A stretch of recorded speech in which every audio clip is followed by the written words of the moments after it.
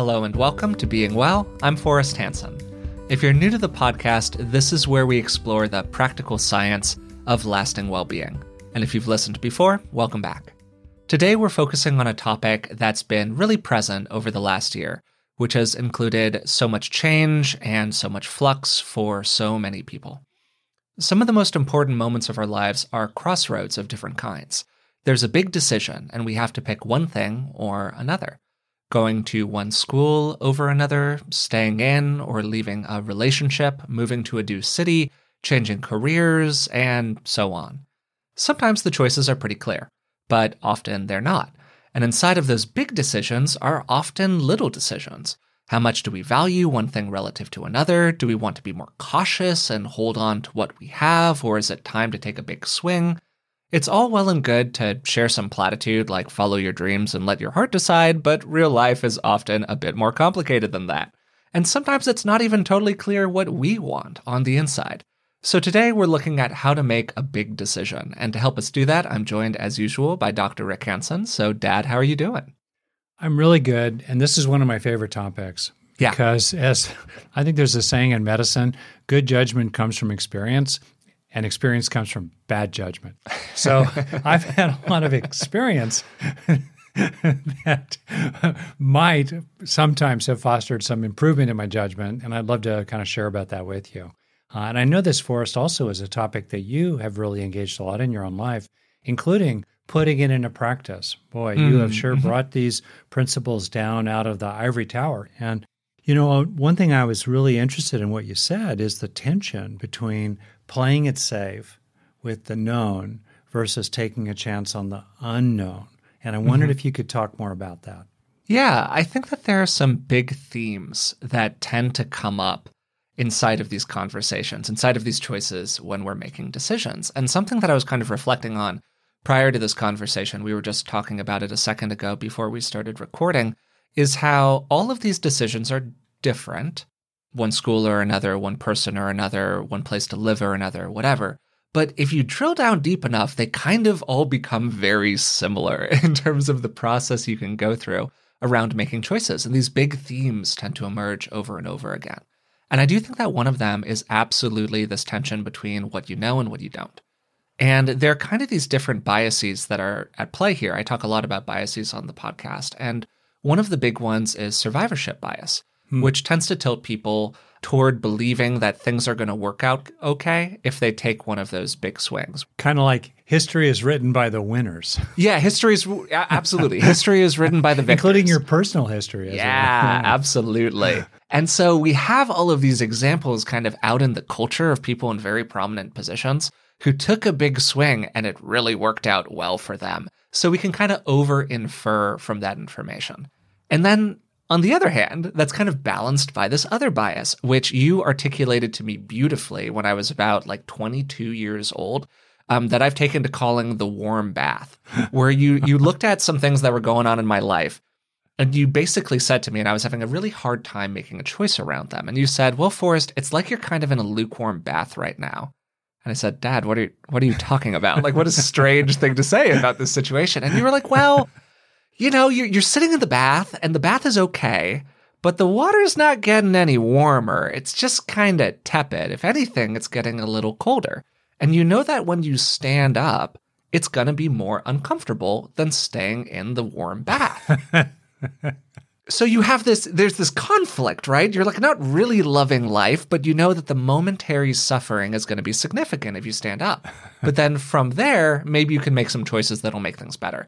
And I was like, wow, mind blown, light bulb on. I mean, it's an obvious point, but at the same time, sometimes when you pose things in that really sort of colloquial way, it makes a lot of sense and it really connects. And that really landed to me. And so I think that those two tensions are really present for us when we're making big decisions. I think particularly you see that in terms of kind of career choices or major life choices. Do I stick with the thing that I think is going to be safe, or do I really pursue my passions in a major way? Right. And it also lines up in terms of short-term costs compared to long-term rewards, and how people think short-term and long-term. Or there might be short-term rewards, right? That, hey, I'm just going to get hammered tonight. Or, hey, I'm just going to spew. I'm so mad about fill in the blank. I'm just going to let it rip. Oh, it feels so good. Ugh. And then people are all lying on the ground around you and you're looking around, wood, So can you say more about short-term, long-term? How do you think about that, especially as a young whippersnapper yourself? Yeah, I mean, looking back over it, I have this kind of tension around it inside my own life, where on the one hand, I feel like I really had a pretty great time in my 20s. And on the other hand, now waking up as an early 30s-year-old, I'm kind of looking around and going, wait a second, maybe there were some choices I could have made a little bit differently from a short-term, long-term standpoint. But I do think that this one's kind of the little sibling to the known and the unknown. Are we prioritizing our short-term comfort or earning our happiness, or our long-term ones? And a lot of decisions, like you're saying, are uncomfortable in the short term. Getting a degree, going back to school, going to the gym, leaving a relationship that is no longer really serving your long-term goals, that can be really uncomfortable. But over the long term, there are often benefits that we find here. And I think that some of the decision-making around both of these things, whether we choose the known or the unknown, or whether we kind of lean more into the short term or the long term, it gets to something that we're going to talk about a little bit later, which is this idea of what's your actual safety net. And having a really clear seeing of your life, your prospects in different areas, and what kind of built-in safety nets you do or don't have. Because, I mean, just speaking frankly about it, I was coming from a situation where I was an educated white male who was coming from an environment where there wasn't any resource scarcity. I had a huge safety net, just like an enormous safety net underneath me. My worst case scenarios were not that bad.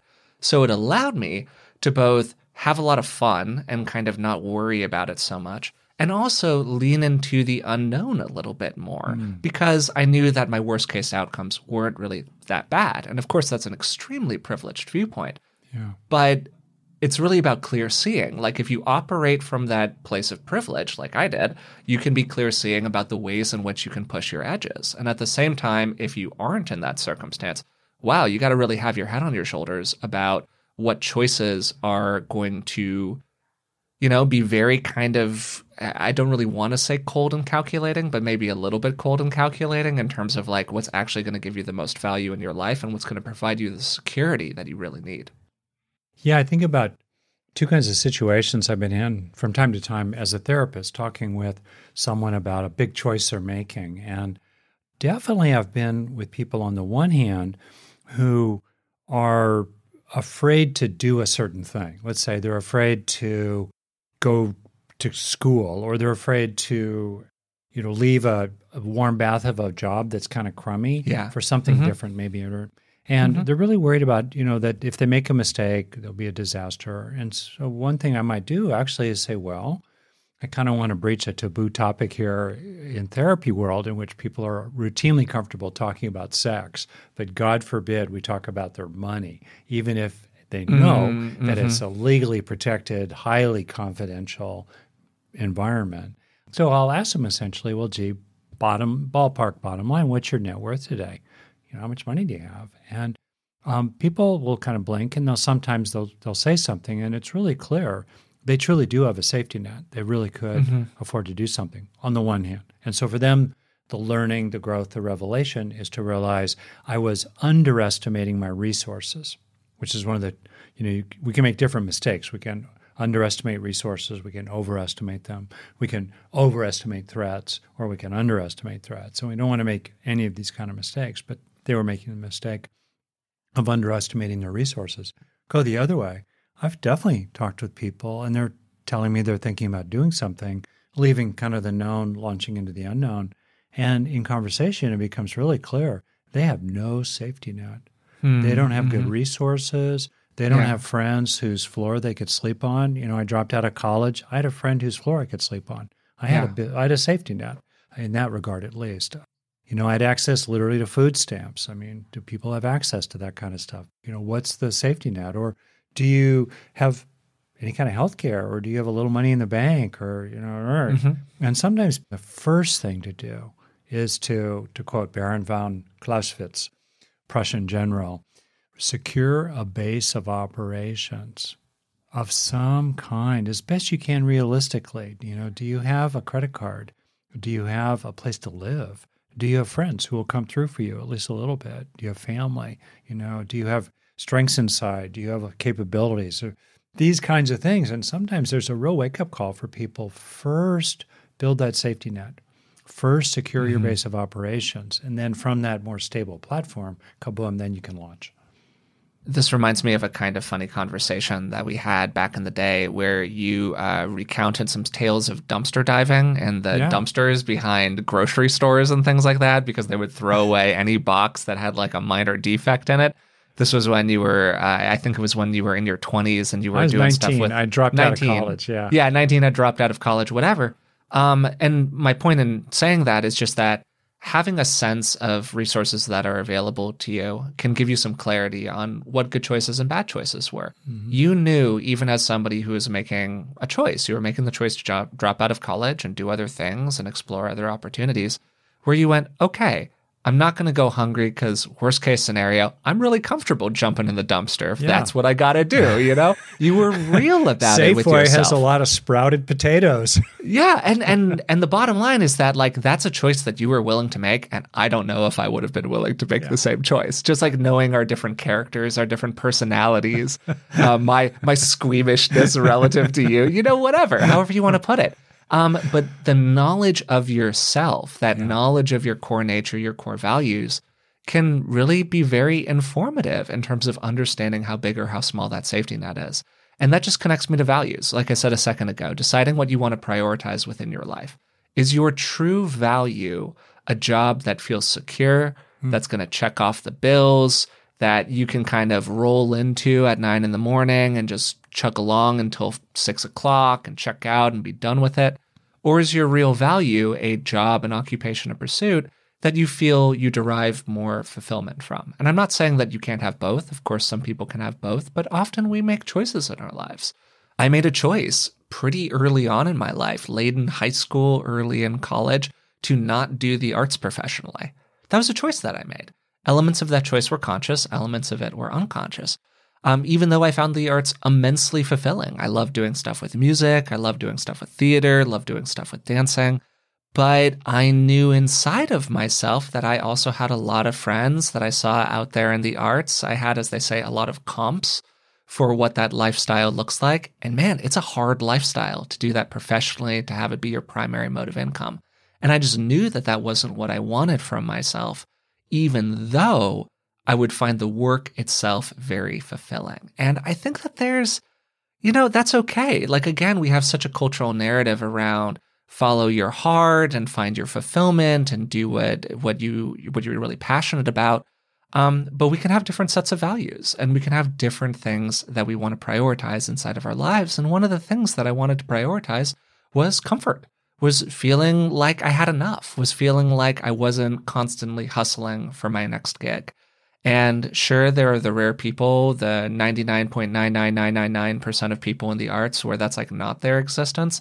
But for the overwhelming majority of people, it's tough. And I knew myself and I knew that that wasn't what I wanted to do. So alongside that, you can, for yourself, choose the set of things that you're really going to care about and identify what you really are fulfilled by and what you really do love, including if that fulfillment comes from just a sense of more safety and security. I think you're getting at, in effect, two things that are intertwined. First, being honest about your nature and what your priorities are, your key values. What's most important at this point in your life. And then related to that, there's the question about the ways in which those values or priorities might evolve over time. They might change over time. And then it becomes a question of timing. Are you staying too long or jumping out too quickly? And I've made mistakes on either side. For example, a person who might say, as I did, oh boy, I really want to explore all kinds of personal growth things in my 20s and do this and that. The 20s started to stretch into the early 30s, and it was like, whoa, I need to kind of get organized here and create a foundation that'll be the basis for my work life in some substantial way going forward. And to kind of stop on any given month, any given quarter, 3 months, it was okay, but I was kind of drifting. People can drift way too long. Yeah, totally. You can get kind of you can get into the bathtub, and on any given day, it would just be, net painful to get out of it, but you just stay too long and it becomes kind of stagnant over time. Or people just bail too quickly and they kind of are grandiose and think, oh, I could find another great relationship, no big deal. I'll find someone even more perfect. That's easy. Maybe not. I mean, maybe not. Yeah. I made a career choice in my early 20s to walk away from something that was enormously fulfilling and used all of me in all kinds of great ways. And it took me 30 years to find my way back into that total package some years ago. In terms of people having different priorities, I'll tell you a quick little story. I don't know if I've told you this story. I have a dear, dear friend, first name Bob, who is a high-level physician at this point. And at the time, he was telling me the story. We were rock climbing. It was about 35 years ago. And he was, at that point, just finishing being a chief resident somewhere on his way to a fellowship somewhere. He was telling me a story in which, in a regional hospital, he was flown via helicopter to a small farming town. And the helicopter landed at this tiny little intersection in the kind of the middle of the countryside, where he was then rushed to a farm where a little boy, so this is trigger warning here, had been inadvertently attacked for some reason. The sweet family dog just attacked the boy and chewed up his throat. And so my friend Bob had to, in a matter of minutes or less, slip a tiny little tube into the floppy airway. Otherwise, the kid would die. Right there, total pressure. Can you intubate this kid right now, right? Or there's going to be a bad outcome. And I said to Bob, how can you handle that kind of pressure? Like, whoa, what was that like? And he looked at me and he knew I'd been self-employed forever. And he said, Rick, for me, pressure is not knowing where my paycheck's coming from. Yeah. Different strokes for different folks. Yeah, no, I think that's a great point. It's a great articulation of what I'm trying to get at here, which is two things. First thing, obviously, know thyself. Second thing, it's okay for different people to have different priorities. Okay, so that was sort of the Forrest part of the conversation. Now I want to go over to a little bit more the Rick part of the conversation. Uh-oh. Yes, which has to do with this.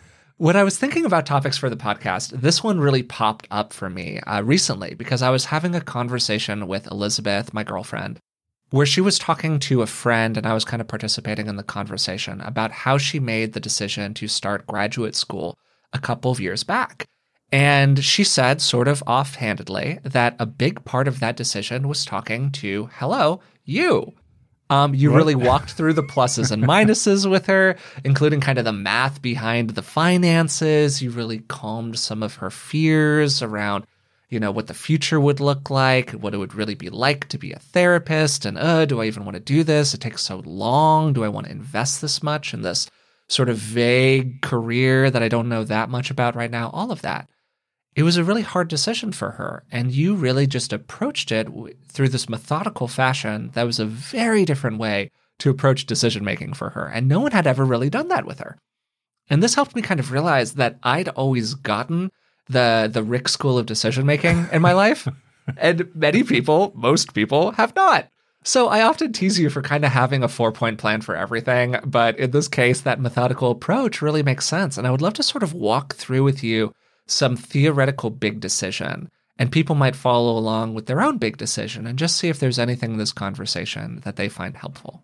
Well, thank you. At the heart of it all, for me, the essence is to use analysis to inform intuition. That's a great phrase. Use analysis to inform intuition. I'm gonna write that one down. That's good. That's going up on our social media somewhere. That's going to be right up with what's on my T-shirt right now, Happy Camper, which is a benefit T-shirt for, I think, the American Park Association or something. Anyway, at the end of the day, you got to go with your gut. At the end of the day, what does it feel like? Okay, great. But boy, we can sure use analysis to inform, our underlying intuitive, nonverbal, soulful wisdom. So that's kind of a framework here. Do you want to maybe name I can think of two kinds of sort of big decisions. Often people have Yeah, my experience with this is really just what I said toward the beginning, which is that if you drill even a couple inches beneath the surface, a lot of the processes between these different kinds of decisions start to blur together. And I think that you can approach most decisions through this sort of framework that you're going to offer here today. But a couple common ones, to just raise a few that people might be thinking about, are the first one, job choices of different kinds.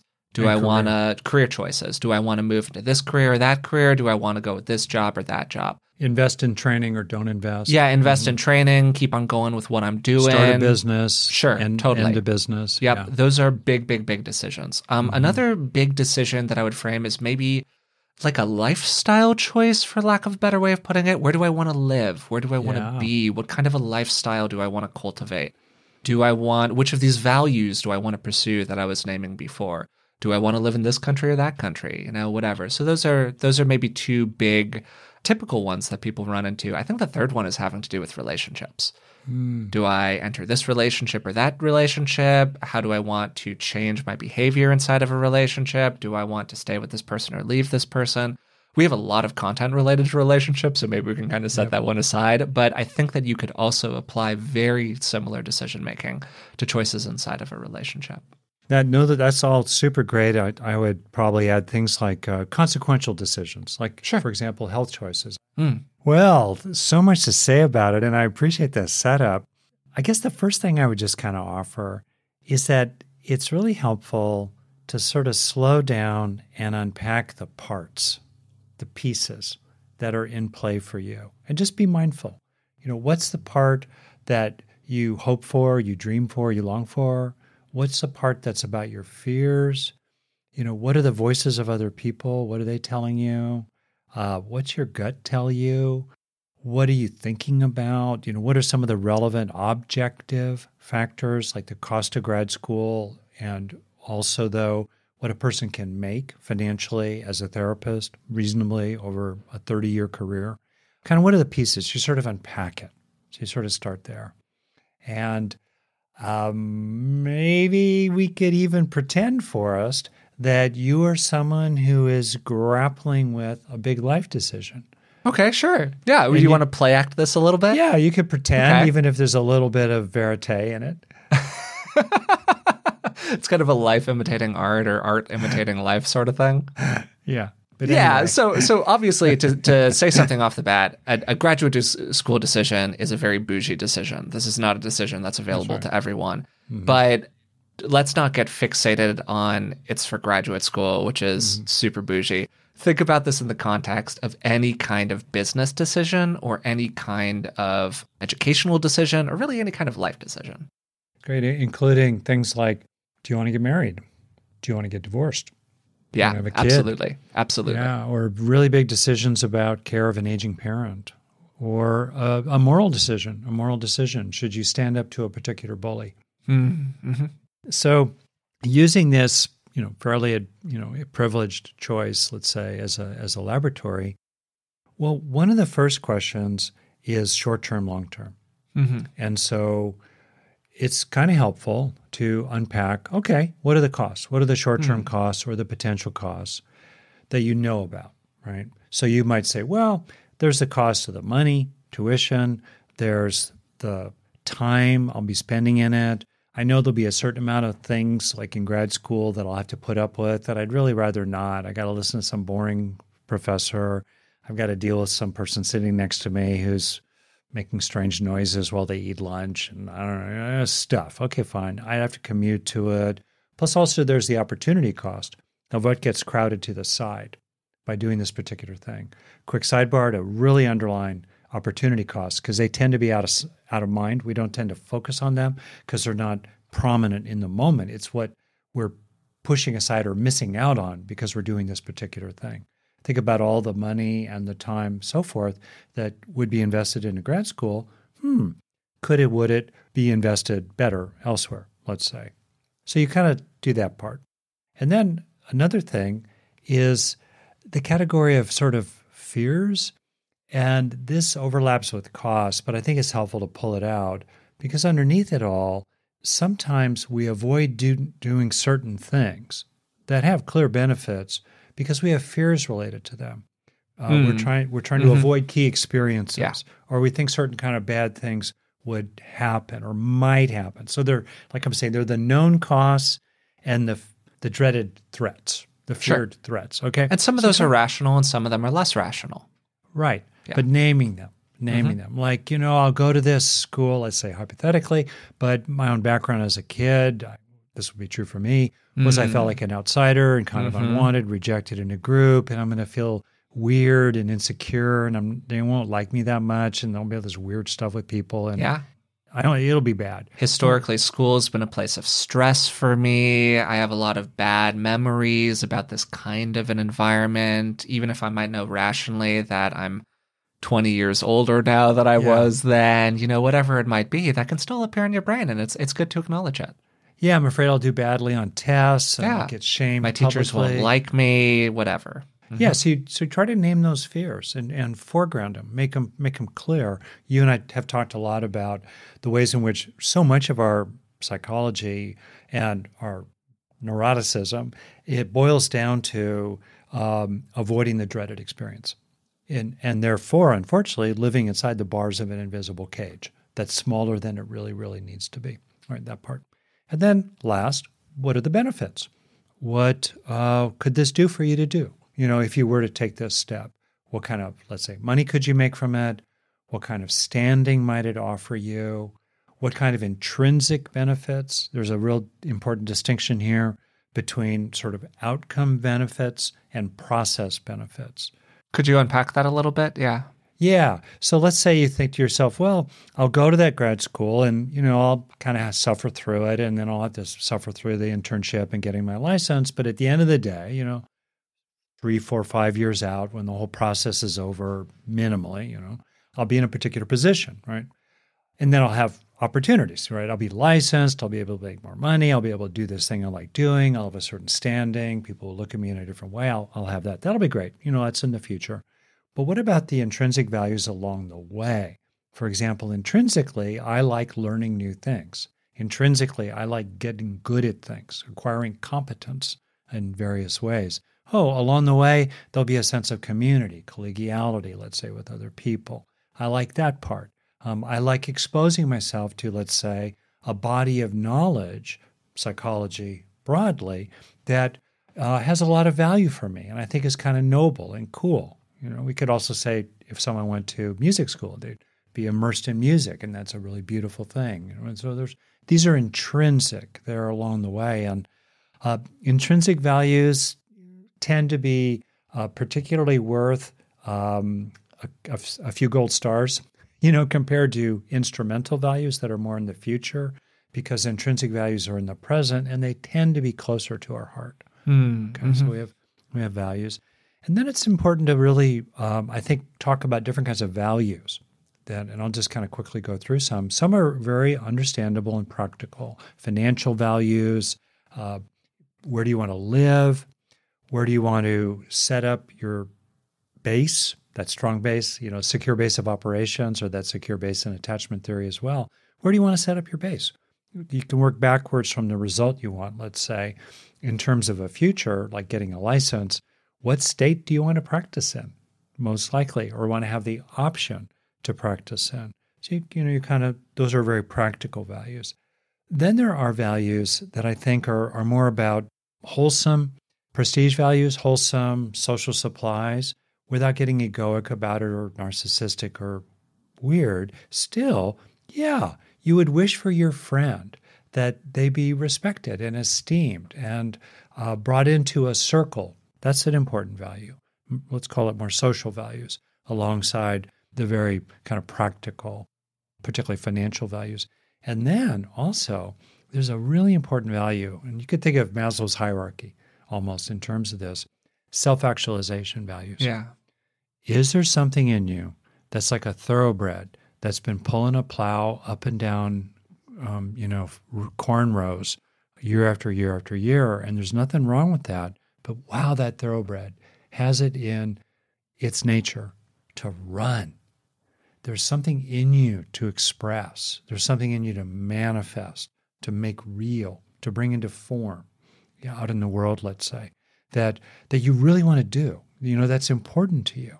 When you look back on this life from the view from the porch, when you're really comfortable at 90 and whatever, and you're looking back on what you chose to do when you were in your 20s and 30s and 40s and so on, what will you be glad in the future that you've done now, including really honoring the expression, the manifestation of things that are really deep and important in you. So that's another kind of value there. And then maybe just to super finish it off, at least this part, I don't want to hear what you have to say. And yeah, totally. There's the fundamental value of, as Mary Oliver put it, tell me, what is it that you plan to do with your one wild and precious life? It's the existential value frame in which there's a recognition, with whatever connotations are meaningful to you, that this is a fleeting and precious life with an uncertain lifespan inherently. And as Stephen Levine wrote really beautifully in his book, we will all cross a line after which we have less than 1 year to live. And almost no one will know when they've crossed that line, for sure. And so there's something about that I think I've just seen a lot of people, some people are biased toward impulsive darting from this or that. That's a problem. I've seen many, many more people who keep deferring their dreams, that dry up over time, like in the phrase from Langston Hughes, I think, like a raisin in the sun, and a dream deferred. And, in this life, I'm just kind of biased toward it will be gone. Most people, if anyone, will know anything about you in 100 years, definitely in 1,000 years. Carpe diem. This is your life. Seize it. Seize the day. Squeeze the juice out of the orange, as you put it. And to frame it in that way, not to be impulsive, but to beware the tendency to keep deferring. Beware the ways in which good can crowd out great. I appreciate how you kind of teased out those different elements to this process. To sort of say it back to you and maybe summarize it a little bit, it sounds like you're starting with a very coherent cost-benefit analysis, to put it really, really simply. You're looking at your intrinsic and extrinsic benefits, the things that you could benefit or that would feel good inside of yourself and also feel good out in the world, including things like self-actualization. And then you are contrasting those with the costs, the very real costs in terms of opportunity cost, even the small annoyances that come along from doing something. Like in this fictitious example we're working with, you have a professor who you're just really bored for 3 hours a day when you take their class. You have some classmate that just really grinds your gears for whatever reason. These are small annoyances, but hey, it impacts your quality of life when we scale them up over 50 or 100 different incidences of this that will happen over the course of these, in, again, my example, 3 years or 4 years, whatever it turns out to be. And alongside that, I think that something that you're pointing to that you haven't said overtly, but I'm going to kind of say for you, is I think that one of the practices that can be so helpful when making a decision is writing things down. And I want to acknowledge that kind of in the press of the podcast here, I moved through a lot of stuff. Yeah. Yeah, like 10 things in Sure. 8 minutes or something like that. So yeah, people may want to really listen to that. And if you're interested in doing a real process for yourself, go through each one of the little distinctions I'd made or the key points, particularly ones that speak to you. Do the ones especially that speak to you, and slow it down and really, really use that as kind of a framework that might really guide you. It'll guide your intuition to go through that kind of analysis. Yeah, and I'll really tease those out also in the notes that we do for the Patreon. So I'll try to go through and listen back to all of the little ones you did and just kind of mark those down, and people can kind of follow along almost as a worksheet if they want to. That's good. But for me in my life, I've often felt a lot of internal resistance to writing things down when I go through this process. I think some of it's because when it just stays in the theater of the mind, you feel kind of uncommitted to it. And it's just kind of a thought you're having. But when you start really processing something with pen and paper, it makes it feel a lot more real. And that can, in a weird way, be kind of threatening. At least I've had that personal experience. But there's something that really casts just a harsh light in a good way in terms of pen and paper, writing it down and being very meticulous around going through each of these little points that you've raised. Oh, that's great. I'll give you two little stories kind of about this. Yeah. One involved a teenage girl, and she's probably maybe a senior in high school, and she was kind of thinking about her future and, making understandable cross-benefit choices about whether to go to college or not, or different kinds of programs, where it would go for her. She had an interest in doing certain things that might lead her further into grad school and credentialing of different kinds. Should she do it? And where did life fit in with, she wanted to get married eventually. She wanted to have a child, just all that process. And I remember to this day pulling out a yellow pad. You're familiar with my yellow pads. And I basically said, okay, let's just sort of do it. Let's run it out. And I just ran out like a series of columns, like 40 columns or something like that. Or maybe I used several sheets of paper. I put them side by side. I might have taped them together. I forget. And we just ran it out, the years and her age.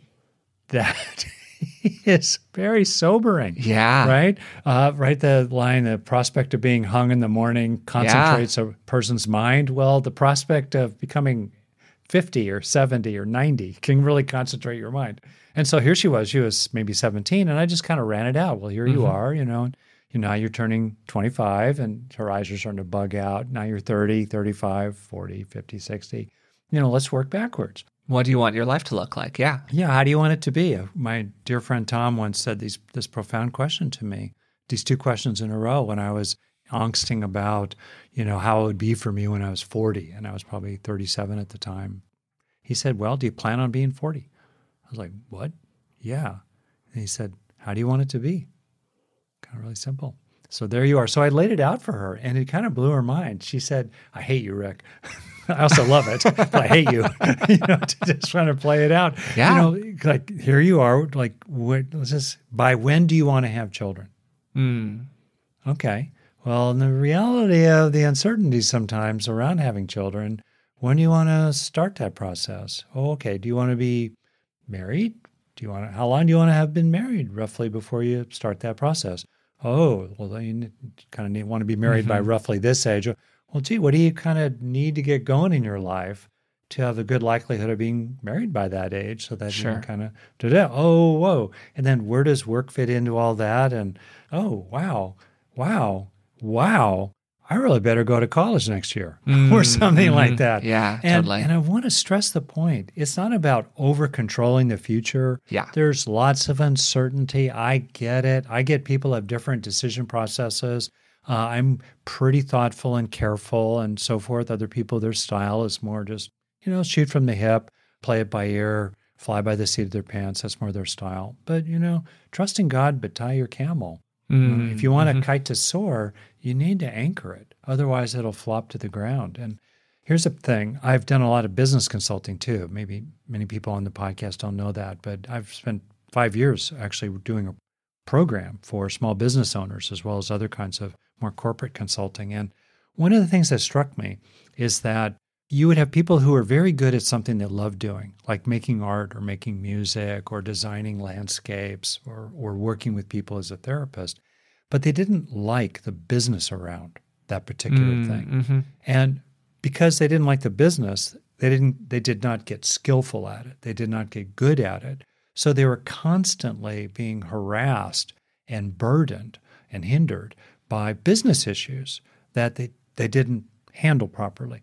So paradoxically, the more you hate the business of what you do, you ought to get good at the business of what you do.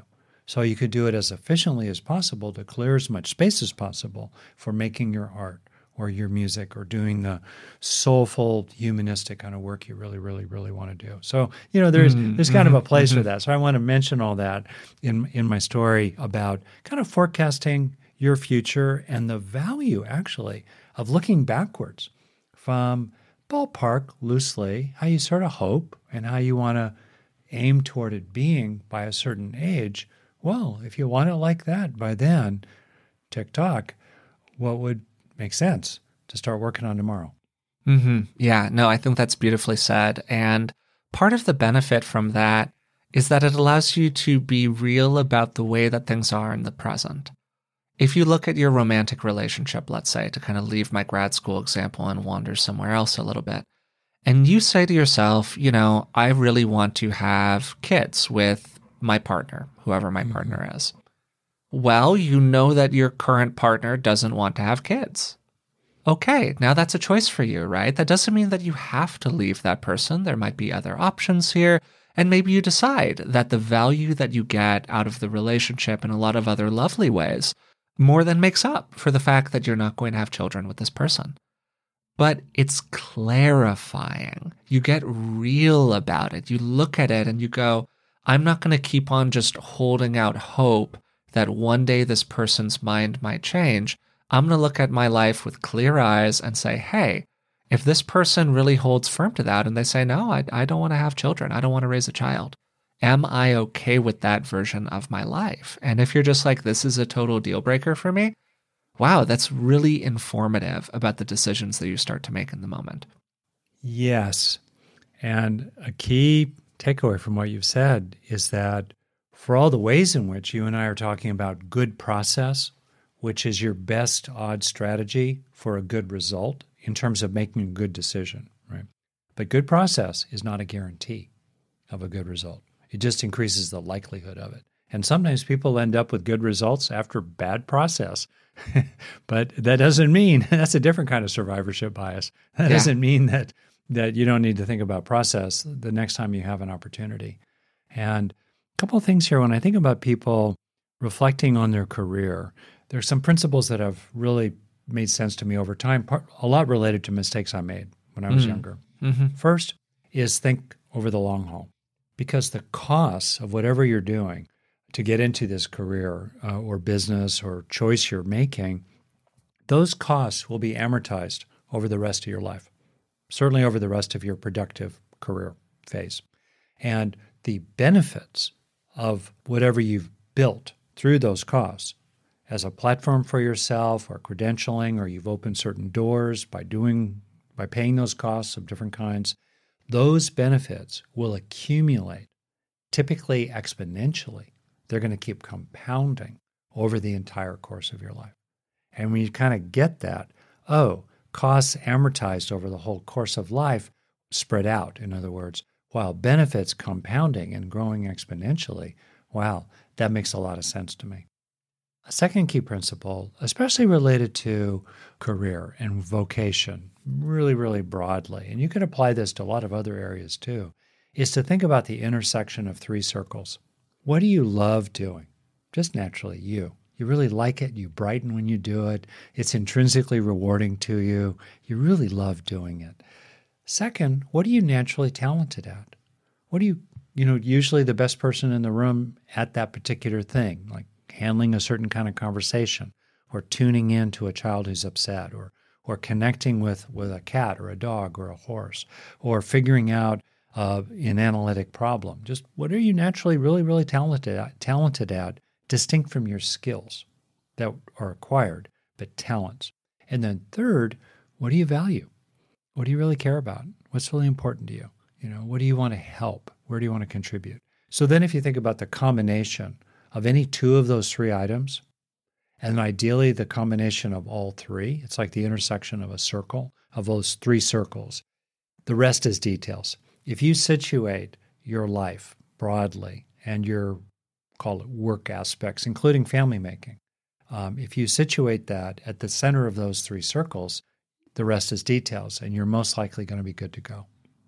Yeah, I think that that's a really good framework that just kind of centralizes a lot of what you've been saying so far about making good decisions. I also want to tease out something that relates to the example you were giving earlier about working with the teenage girl and kind of forecasting her life, is that after a fashion, you were looking for what I call a comp. And I use that word sort of loosely. I used it offhandedly earlier. And this is just an example of what a life could be like. Basically, it's who's somebody else who's doing something kind of like what you want to be doing, who is an exemplar for you of what the, don't be crazy about it. Not everyone is going to turn into the Bill Gates of insert business profession or whatever, but like some realistic thing to shoot for you where you go, hey, what that person is doing seems pretty cool, whether it's in the area of romance. Like you look at somebody else's relationship and you go, wow, that's what I really want for myself. Or it's the area of business, or it's the area of lifestyle design, where they're living and what their life looks like.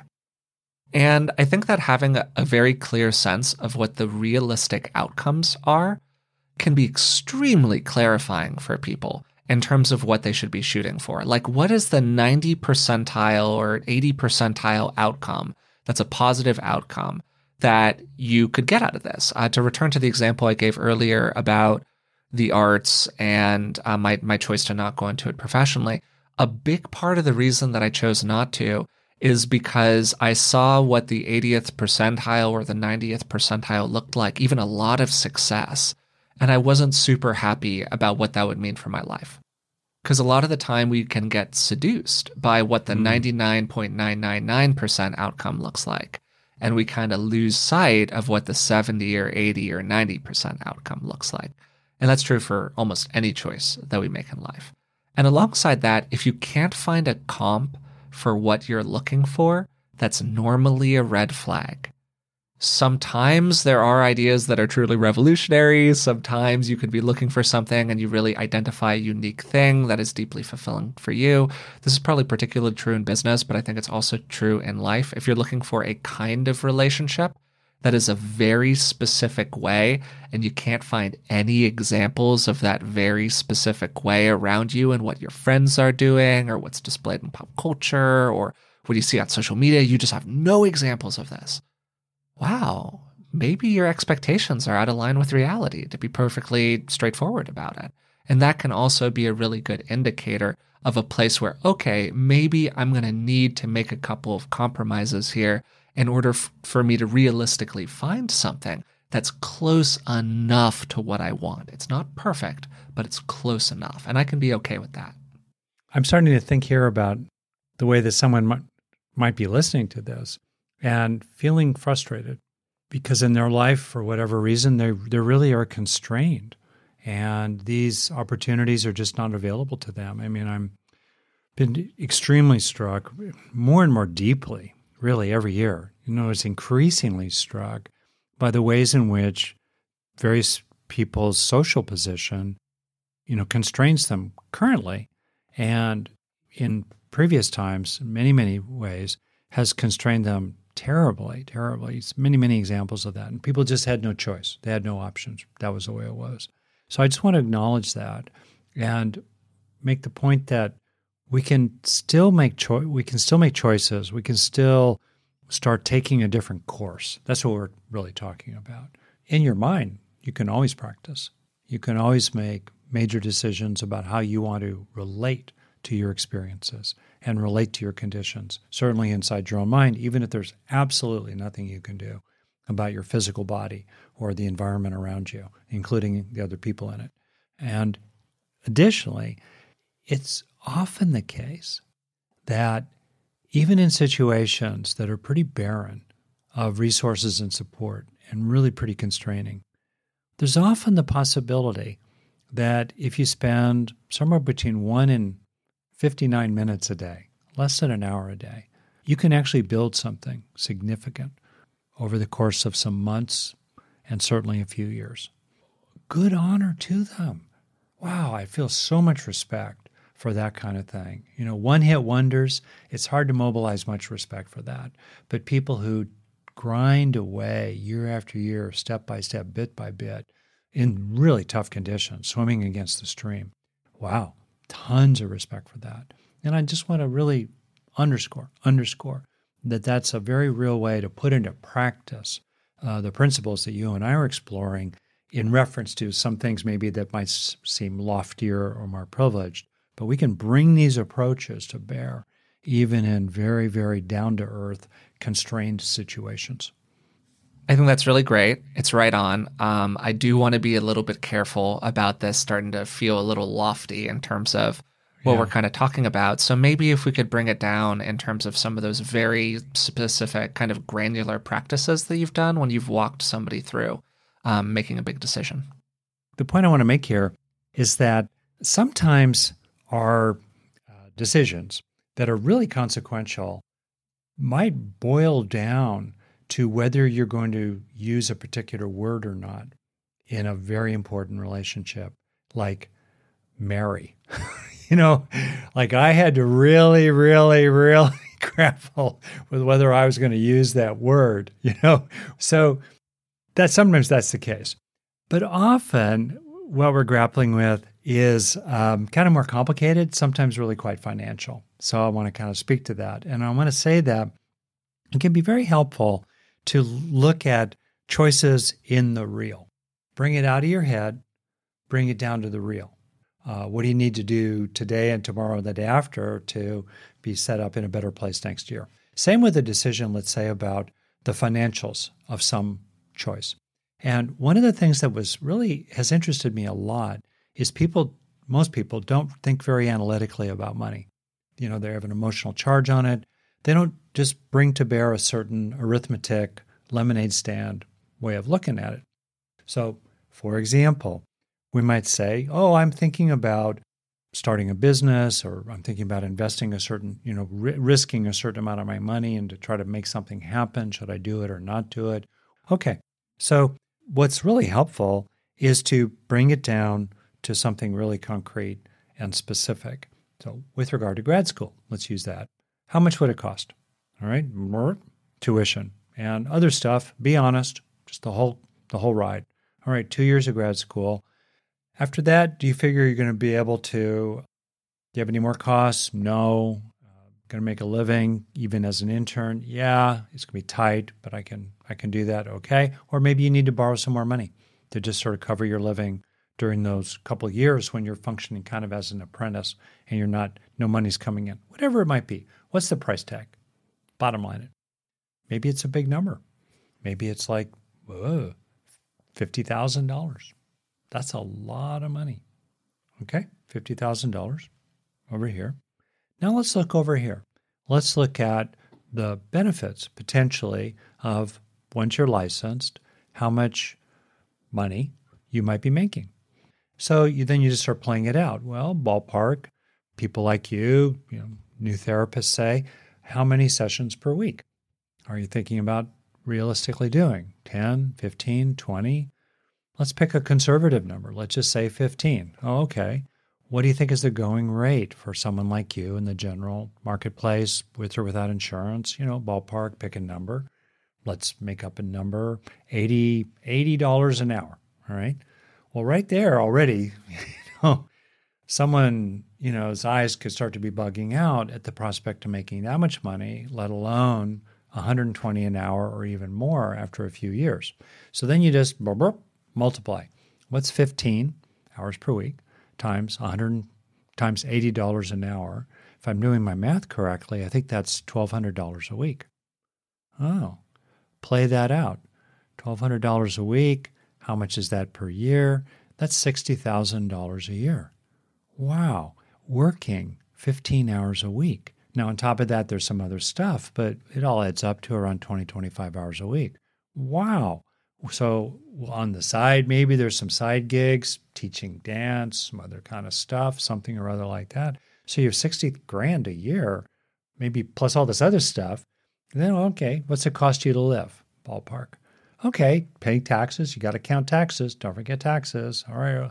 That means, hypothetically, you could bang on the $50,000 debt at the rate of $10,000 a year and be done with it in 5 years, while also banking, while also saving an extra $10,000 a year.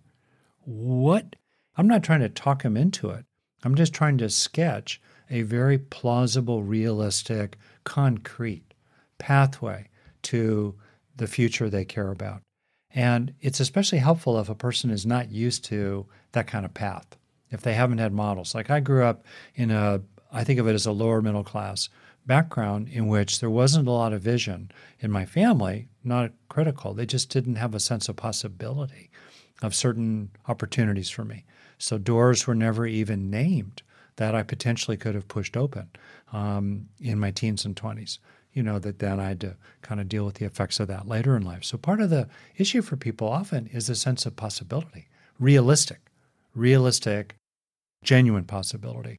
But wow, if it's possible, Why not? To go to your point of comps, if you know that many, many people who are less talented and less motivated and less good-hearted, frankly, and wholehearted than you have managed to get through this, well, So that's my quick summary, and the value of if there are ways to kind of bring a quantitative analysis, boil it into numbers, or boil it into like what would a typical day be like in the status quo compared to what you could realistically create for yourself. Yeah. Midterm, like 3 to 5 years out, and then put those 2 typical days side by side, including the people you'd be with and the kinds of things you'd be doing and how people would be treating you and the, financial and other rewards that would be coming to you. And then you put them side by side concretely. Then again, that can really, really inform your choice. It's so helpful to bring it down to earth and pull it out of the clouds of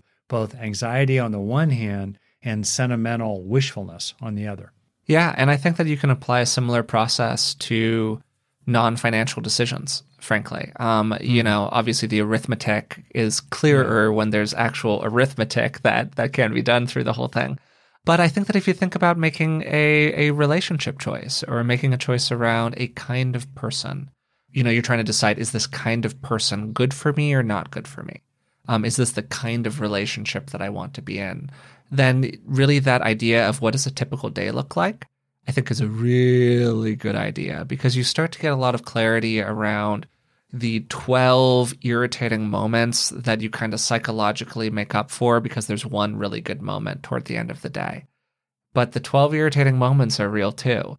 And so that's not arithmetic necessarily in the conventional sense, but it's a way of balancing these costs and these benefits along a variety of different verticals. And obviously, we're both analytical people. We have this kind of analytical orientation in our lives. So I think that it's a good idea to bring it back to what you were saying at the very beginning of this whole process, which is use analysis to inform intuition, which I think is just a wonderful line. And I think is a great encapsulation of everything that we've talked about here today, because the analysis is really, really helpful. The analysis gives you information. But at the end of the day, you make decisions based off of what feels good. And sometimes what can happen is the analysis can help the thing that you didn't really want to do feel better. And that's what the analysis is all about. But ultimately, again, we make these choices based on our feelings most of the time. And I think that that's really okay. That's okay. It's also okay to be analytical about it. It's okay to be driven by your heart. And it's okay to just have an overall framework around making decisions where you can run through a process about it. And it doesn't just have to be driven by a gut feeling. There can be something that's a little bit more substantial underpinning why you feel the way that you feel. In a way, we're talking about affective forecasting. Yeah, totally. Fancy phrase. You're basically imagining different scenarios, different futures, and then you're trying to imagine what you would feel, what it would be like for you in each one of those scenarios. So then you have, like, for example, the status quo scenario projected out a day, a year, 10 years. And then you have, let's say, the Y scenario. You go to grad school, or you leave the relationship, or you find a different kind of relationship. And then you really ask yourself, what would it feel like to do that thing? And recently I've had some choices where I thought I wanted to do something, but then when I really imagined what it would actually feel like in that situation I was kind of aiming toward, I realized I just didn't care that much. I didn't care that much. And what I actually cared about in that particular situation that I was hoping for, I realized I could get elsewhere, including just in my everyday life. So I didn't need to go down that road. So that's a real key, imagining different scenarios, making them as real as possible. This is where you could do little exercises of writing it out or getting pictures, talking about it, creating a dream board, to use that method, and then decide, hey, is it worth it to me to do what it would take to get into scenario Y instead of the scenario X, that's the projection of my status quo. The other thing I'll just maybe finish with is one of the most powerful little exercises I've ever done. And you can apply it to your life in general, you can apply it to your work, and you can apply it to a personal relationship. So write down, for example, a number of key values that you have for, let's say, a romantic relationship or the kind of person you want to be with. What do you want to feel around them? Kind of related to that, the overlap. How do you want them to be? What do you want to be with over there? And which will help you feel certain things over here. So now you have, let's say, somewhere between 5 and 10 key words or terms. And then ask yourself, if you only got one, which one would you absolutely, first and foremost, want to keep? That's the deal breaker. Okay? So then, now you identified that, and no ties are allowed. That's part of the annoying but effective part of this method. You got that one, take it off the board. Now you have the ones that remain. Maybe you started with 10. One is taken away. Now they're 9. All right, of the 9 that remain, you only get one. Which is it? Identify it, take it off the list. Now you're down to 8. You only get one. Which is it? And so forth. And then when you're done, you end up with a priority stack. It's a forced choice, to be sure, but there's something often very clarifying about it. And it tends to really cut through, the different voices in our head, the inner advertising agency, the other people who say, you ought to want X, you want to want Y. At the end of the day, no, I care first and foremost about Z. Z is non-negotiable, and I can live without X or Y, although I like them, but definitely not. I can't live without Z. And that's a very useful way of sorting it out. And then you can remember, you can remind yourself. It's been helpful for me sometimes if I'm caught up in some kind of wrangle with your mom, my wife, or anybody else, really, where I'm staring at political TV and getting all cranky about it. And just sort of ask myself, Rick, in your own one wild and precious life, probably in the last third of it, what are your highest values? And are you living consistently with them right now? Yeah, it's a really question. good wake-up call. Yeah, no, I think that's a beautiful organizing question. And a great way to kind of frame everything that we've talked about if you need one practice to return to help you make some kind of an important choice. So I think that we ventured all over the place today. We ventured far and wide with this topic. I think that it was organized enough. Let us know. You can shoot us an email at contact@beingwellpodcast.com if you have any thoughts or feedback about the show, or if you just want to say hi. We really appreciate everyone who takes the time to listen. And I think that with that said, that's all for our episode today. Today, we talked about making an important decision. And we started by exploring some of the common themes that tend to emerge when we're making that decision. One of these that comes up really frequently is this tension between the known and the unknown. How we can have a choice between playing it safe with what we know and taking a big swing at what we don't know. To help us make good decisions here, it can be helpful to have an awareness of different kinds of biases. Two that tend to come up pretty frequently are survivorship bias and then what we refer to as the warm bath, which is basically just kind of snowballing from one okay day to another, but things aren't really getting better. Then, alongside that, we need to be really clear-eyed about what kind of safety nets we have, because that can give us a really good sense of whether or not we have the risk tolerance that's necessary to make a particular kind of risky decision. Then balancing the short term and the long term. There are a lot of things that are pleasant or unpleasant in the short term that have the opposite result in the long term. And it's good to know what our time horizon is and what our values are around whether we're going to prioritize that short-term enjoyment or that long-term gain. Then our values. What are the core values that are really going to drive our behavior? What are the things that we're going to really choose to prioritize in, as Rick said, this one wild and precious life? Then we switched over to Rick, and he gave a really good rundown of the ways to think about making a big decision. And he framed a lot of this in the language of a kind of cost-benefit analysis. What are the costs and what are the benefits? And then getting really granular about each. What are the benefits that are going to come to you intrinsically in terms of things like self-actualization? And then what are the extrinsic benefits? What are the things outside of yourself that are going to be supported in positive ways by you making this decision? What are the external rewards that you're going to get from it? Are you going to get social rewards? Are you going to get financial rewards? Different things to think about that do really matter in our lives. I gave the suggestion to get serious about things by committing pen to paper. It's really one thing to kind of hold all of this in the theater of the imagination, and it's another to write it down. I've had many painful moments when making lists of different kinds while trying to make a decision where it was really clarified to me what I should choose or not choose. Then we can estimate our realistic outcomes. Rick mentioned taking a kind of view from the porch, looking back over your life from a given age, from 50, 60, 70, 90 years old, and seeing the choice from that perspective to the extent possible. Also, we can work backward. We can paint a picture of what we want our life to look like when we're a certain age and start to work backward from that to where we are now, making decisions around where we want to be at certain points in time, and then the choices that we need to make these days in order to support ourselves in the future. I also mentioned identifying comps, the person or persons, the situation that you're shooting for. That's kind of a realistic example of a good outcome for you if you choose a certain line of action. It's not a perfect outcome because it's very hard to achieve perfect outcomes, but it's a pretty darn good one. If you look at that version of things and you say, yeah, that seems really good to me, hey, that's a pretty good indicator that the choice that you're making is a good one for you. Along the way, Rick asked these 3 questions.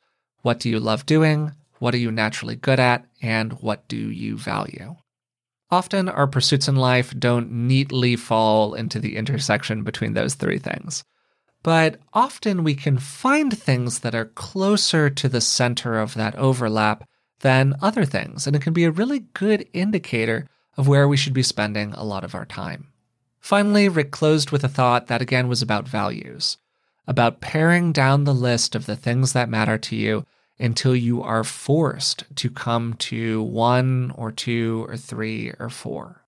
And that forcing yourself down to that compressed list can really make things very clarifying. So I hope that you enjoyed today's episode. It was a little sprawling, a little conversational. We kind of went a lot of different ways with it. And I hope that you still found it entertaining and useful as well. If you've been enjoying the podcast, we'd really appreciate it if you would subscribe to it through the platform of your choice, and maybe even leave a rating and a positive review. It really does help us out. Also, if you'd like to support us in other ways, you can find us on Patreon. It's patreon.com/beingwellpodcast. And for the cost of just a couple cups of coffee a month, you can support the show and receive a whole bunch of bonuses that I put together in return. Until next time, thanks for listening.